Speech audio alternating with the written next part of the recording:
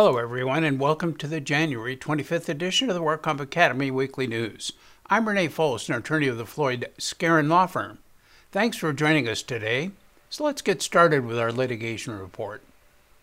The California Supreme Court agreed to decide if the 2018 decision in the landmark Dynamex case applies retroactively. In Dynamex, the Supreme Court held that a worker is an independent contractor if the hiring entry establishes A, that the worker is free from the control and direction of the hirer, B, that the worker performs work that is outside the usual course of the hiring entity's business, and C, that the worker is customarily engaged in an independently established trade, occupation, or business. This is now referred to as the ABC test, and the hiring entity must prove all three criteria. In this new case that followed Dynamex, an employer argued that the general retroactivity principle should not be applied to this case because prior to Dynamex, businesses could not reasonably have anticipated that the ABC test would govern at the time when they classified workers as independent contractors rather than employees. But the Supreme Court rejected this logic in the case of Gerardo Vasquez versus Jan Pro Franchising International Incorporated. And the court concluded that its decision in Dynamex applies retroactively to all non-final cases that predate the effective date of the Dynamex decision. The court held that employers were clearly on notice before the Dynamex decision that the law was not settled in this area. Lowe's Home Centers faces a new multi-million-dollar class action for alleged sick pay miscalculation. Last November, a putative class action was filed in Solano County Superior Court by Maria Johnson on behalf of herself and other similarly situated current and former employees of Lowe's. Johnson began working for Lowe's in 2015 and worked in California until her employment as a delivery coordinator ended in October 2020. Her class action alleges 4 causes of action. 1. Unpaid sick pay, including derivative penalties for such unpaid sick pay, including waiting time penalties. 2. Inaccurate itemized wage statements. 3. Unfair or unlawful business practices. And 4. Other violations of the Labor Code. With respect to the first cause of action, plaintiffs allege that, as a matter of policy and practice, Lowe's pays plaintiff and the sick pay class for sick time at the incorrect rate of pay. This is because she says Lowe's sick pay benefits at these base hourly rate of pay, and that is what they pay it at, as opposed to the regular rate of pay, which would take into account incentives or bonuses. Thus, this claim results in underpayments of sick pay wages. According to Lowe's data, there were nearly 19,000 full-time, non-exempt individuals employed by Lowe's in California who were paid sick pay wages during the time frame of the class action. On January 15, Lowe's filed to remove the case from state to the federal district court for the Eastern District of California. This was on the basis of federal question or diversity jurisdiction. Lowe's maintains that this action was improperly filed in state court because the workers agreed to binding individual arbitration of the claims asserted in this action. Lowe's also intends to oppose class certification on other multiple grounds. Lowe's said in court documents that if the plaintiffs were to prevail on every claim and allegation in her complaint on behalf of the putative class, the requested monetary recovery would exceed $5 million. And now our crime report. In an amazing new predicament, it seems that about 35,000 California prison inmates filed for and received fraudulent unemployment claims while they were in prison. Fed up with the state's inability to probe and manage the aftermath of this multi-billion-dollar unemployment fraud fiasco, A California congressman, Representative Josh Harder, is turning to the IRS to protect his constituents.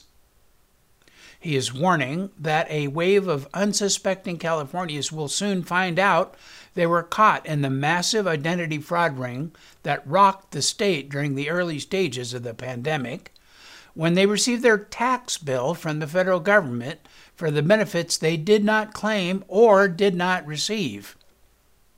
Mr. Harder said that the California Employment Development Department is an absolute catastrophe. California's department in particular has failed miserably under the strain of the pandemic. The problems began shortly after the state's initial lockdown order was issued by Gavin Newsom, as millions of freshly unemployed workers filed for first-time benefits. A massive backlog of pending claims followed, leaving hundreds of thousands without income for months. Criticism flew at the department from every angle, including during emergency legislative sessions last summer. Assemblymember Tom Lakey said last July that he did not think government has ever looked more broken than it has right now over this problem. Acting on tips from employees within California jails and prisons, investigators uncovered a massive unemployment fraud scheme being perpetuated by the inmates. According to local and federal prosecutors, at least 35,000 California inmates filed for unemployment from March through August. Benefits were not only sent to death row inmates, but applicants such as Dianne Feinstein as a sitting U.S. Senator. One district attorney reported that, quite frankly, the inmates are mocking us. The next month, police busted a ring in Beverly Hills during which 44 people were arrested and more than $2.5 million in unemployment benefits in the form of pre-loaded debit cards were seized. The full extent of the fraud is still undetermined, but investigators say it is likely the state paid out over $8 billion in fraudulent claims since last March. 45-year-old Jose Cepeda, who lives in Fresno, self-surrendered on multiple felony counts of insurance fraud and attempted perjury after filing a workers' compensation claim and allegedly misleading the insurance carrier regarding his employment status. Cepeda was injured in 2017 while employed by a local construction company. He began collecting disability benefits because his employer could not accommodate his work restrictions. In 2018, surveillance footage showed Cepeda regularly commuting to and from another construction company as an apparent employee. He was later asked by a claims adjuster and in a deposition if he had found new employment. He told the claims adjuster he had not found new employment and responded in the deposition that he only worked for the new employer for 1 week in 2018. But then subpoenaed employment records revealed that Cepeda began working for his new employer in April 2018 and was still employed there at the time of the subpoena in March 2019. His actions allowed him to collect over $17,000 in disability benefits he was not entitled to receive. Cepeda self-surrendered to the Fresno County Jail and is scheduled to be arraigned on March 15. Former Ventura County firefighter 34-year-old Perry Adam Lieber of Santa Barbara was sentenced to 90 days in jail and 24 months of felony probation after pleading guilty to felony workers' compensation fraud. Victim agencies York Risk Services and the County of Ventura sustained losses in excess of $186,000. Fire Chief Mark Lorenzen of the Ventura County Fire Department said Lieber resigned from the agency last March. In addition to the jail sentence, Lieber was immediately ordered to pay $100,000 in victim restitution and $30,000 in fines. The court also ordered multiple financial accounts controlled by Lieber that were previously frozen by the court to be liquidated to satisfy its order. A hearing relating to additional restitution still owed to the victim agencies is scheduled for March 4.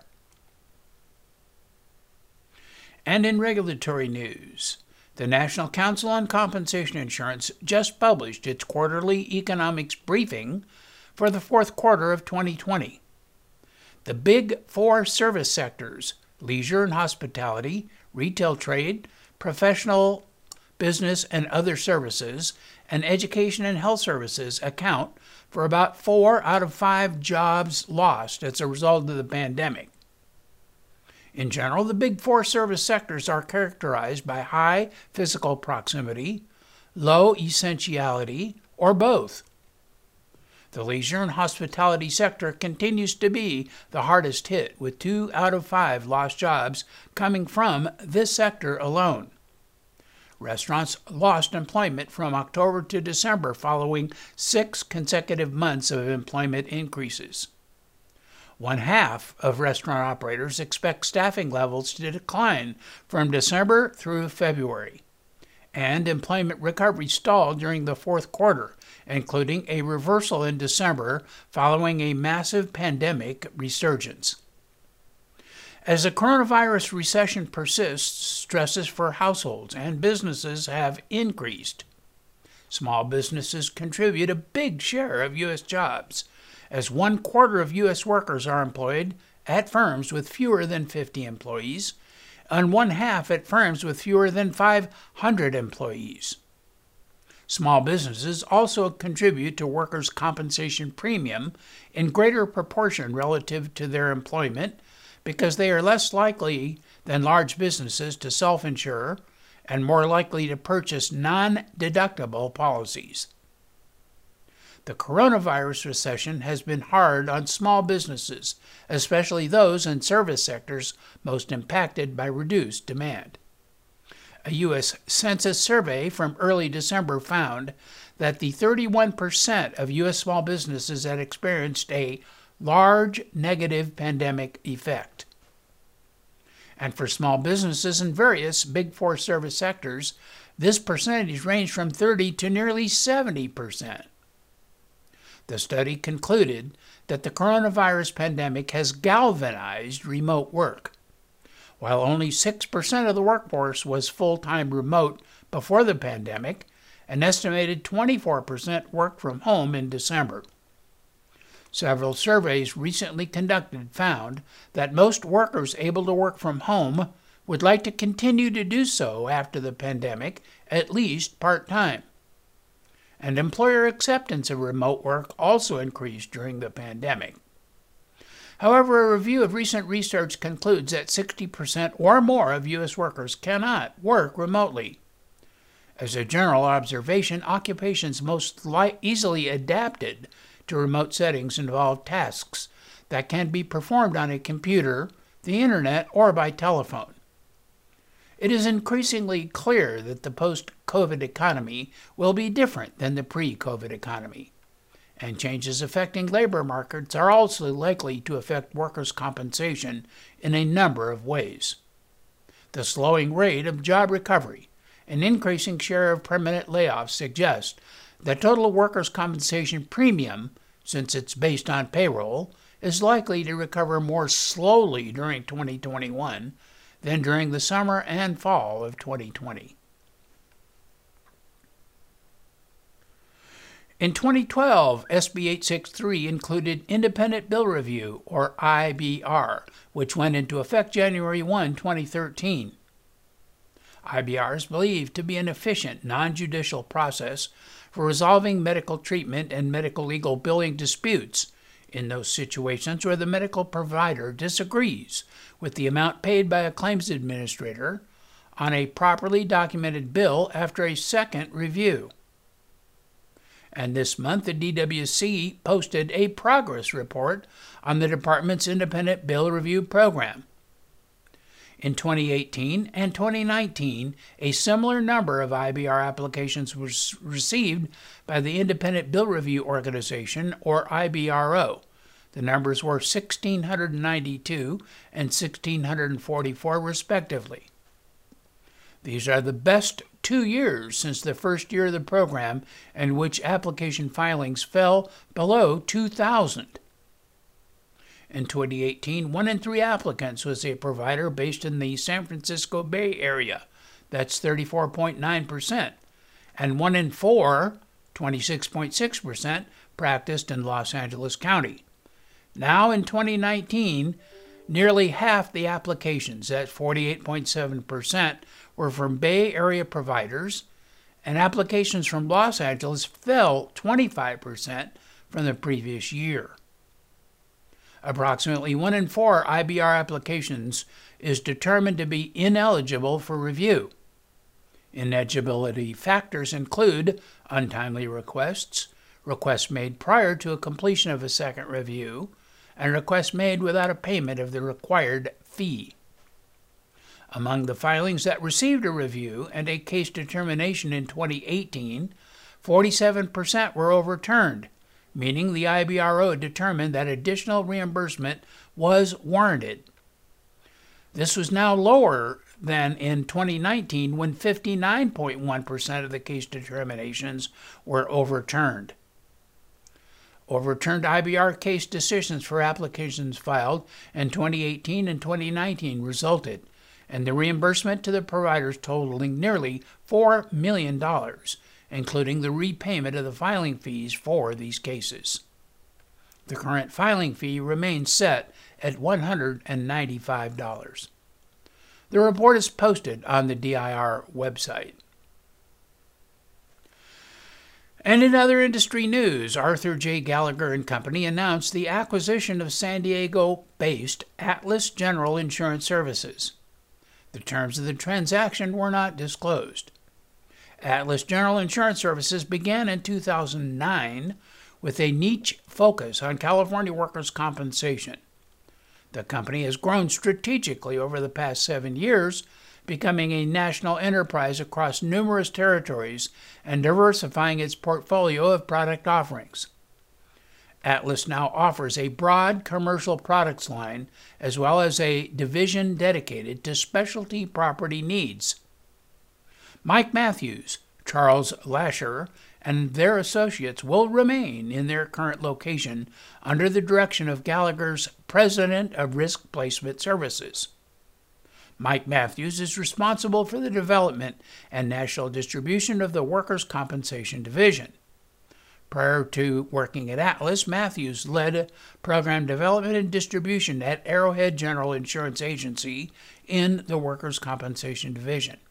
He has over 20 years of industry experience with a multi-line underwriting background from Ohio Casualty and Liberty Mutual. Matthews also served as Marsh's workers' compensation practice leader for 10 years. And Charles Lasher is responsible for the development and oversight of Atlas General's commercial division. Charles came to Atlas in 2015 and has built products, managed programs, and national distribution for the commercial division. Charles has over 15 years of experience in the insurance industry. Arthur J. Gallagher & Company is a global insurance brokerage, risk management, and consulting services firm. It is headquartered in Rolling Meadows, Illinois. The company has operations in 49 countries and offers client service capabilities in more than 150 countries around the world through a network of correspondent brokers and consultants. And that is all of our news and events for this short week. Please check our website daily for news updates, past editions of our news, and much more. And remember, you can subscribe to our weekly news podcasts and special reports using your iPhone, your iPad, or your Android device by searching for the WorkComp Academy with your podcast software. And we also publish our daily news, podcast, and other utilities on our free WorkCompApps.com smartphone app. Again, I'm Renee Foles with Floyd, Skeren, Manukian, Langevin. Thanks for joining us today. Please drop by again next week for more news.